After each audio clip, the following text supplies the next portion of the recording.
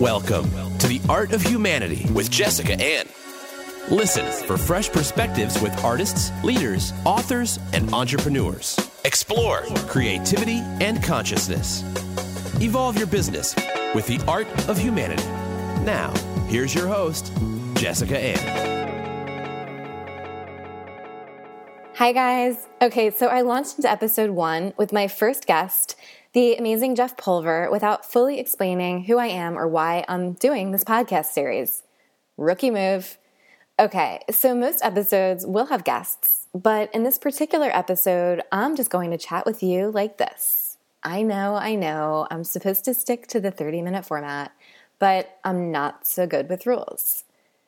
I figure that you want to know a little bit about me since, I am your host.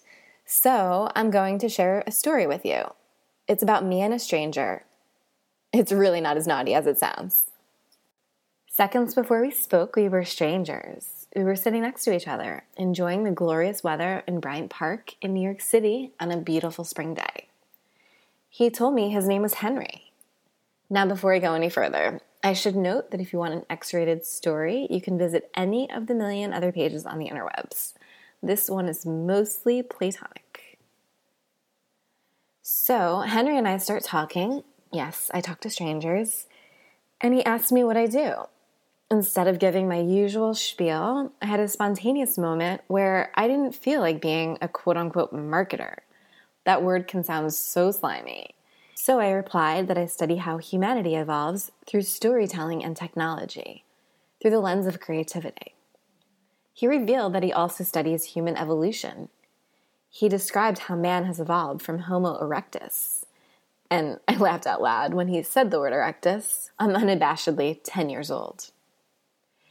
Henry also explained what makes us Homo sapiens. You see, Henry was an historian. But Henry, the historian, did not like history. Instead, he liked human beings. He said that human beings are more interesting than history because they're the ones who make history. If history has taught me anything, it's that human communication is mere noise if we don't listen. When we listen, we can explore, and then we can evolve. Henry was questioning his entire profession as a historian. He could have called himself an expert on history, but instead he didn't say that history is the best. Instead, he screamed, humans are the best. He made that moment about the human experience. Human communication is historically meaningful. It brings a certain depth and richness to life, and it's how humanity evolves. Humanity is being faced with many challenges, but it's really a paradox because these challenges aren't meant to bring us down.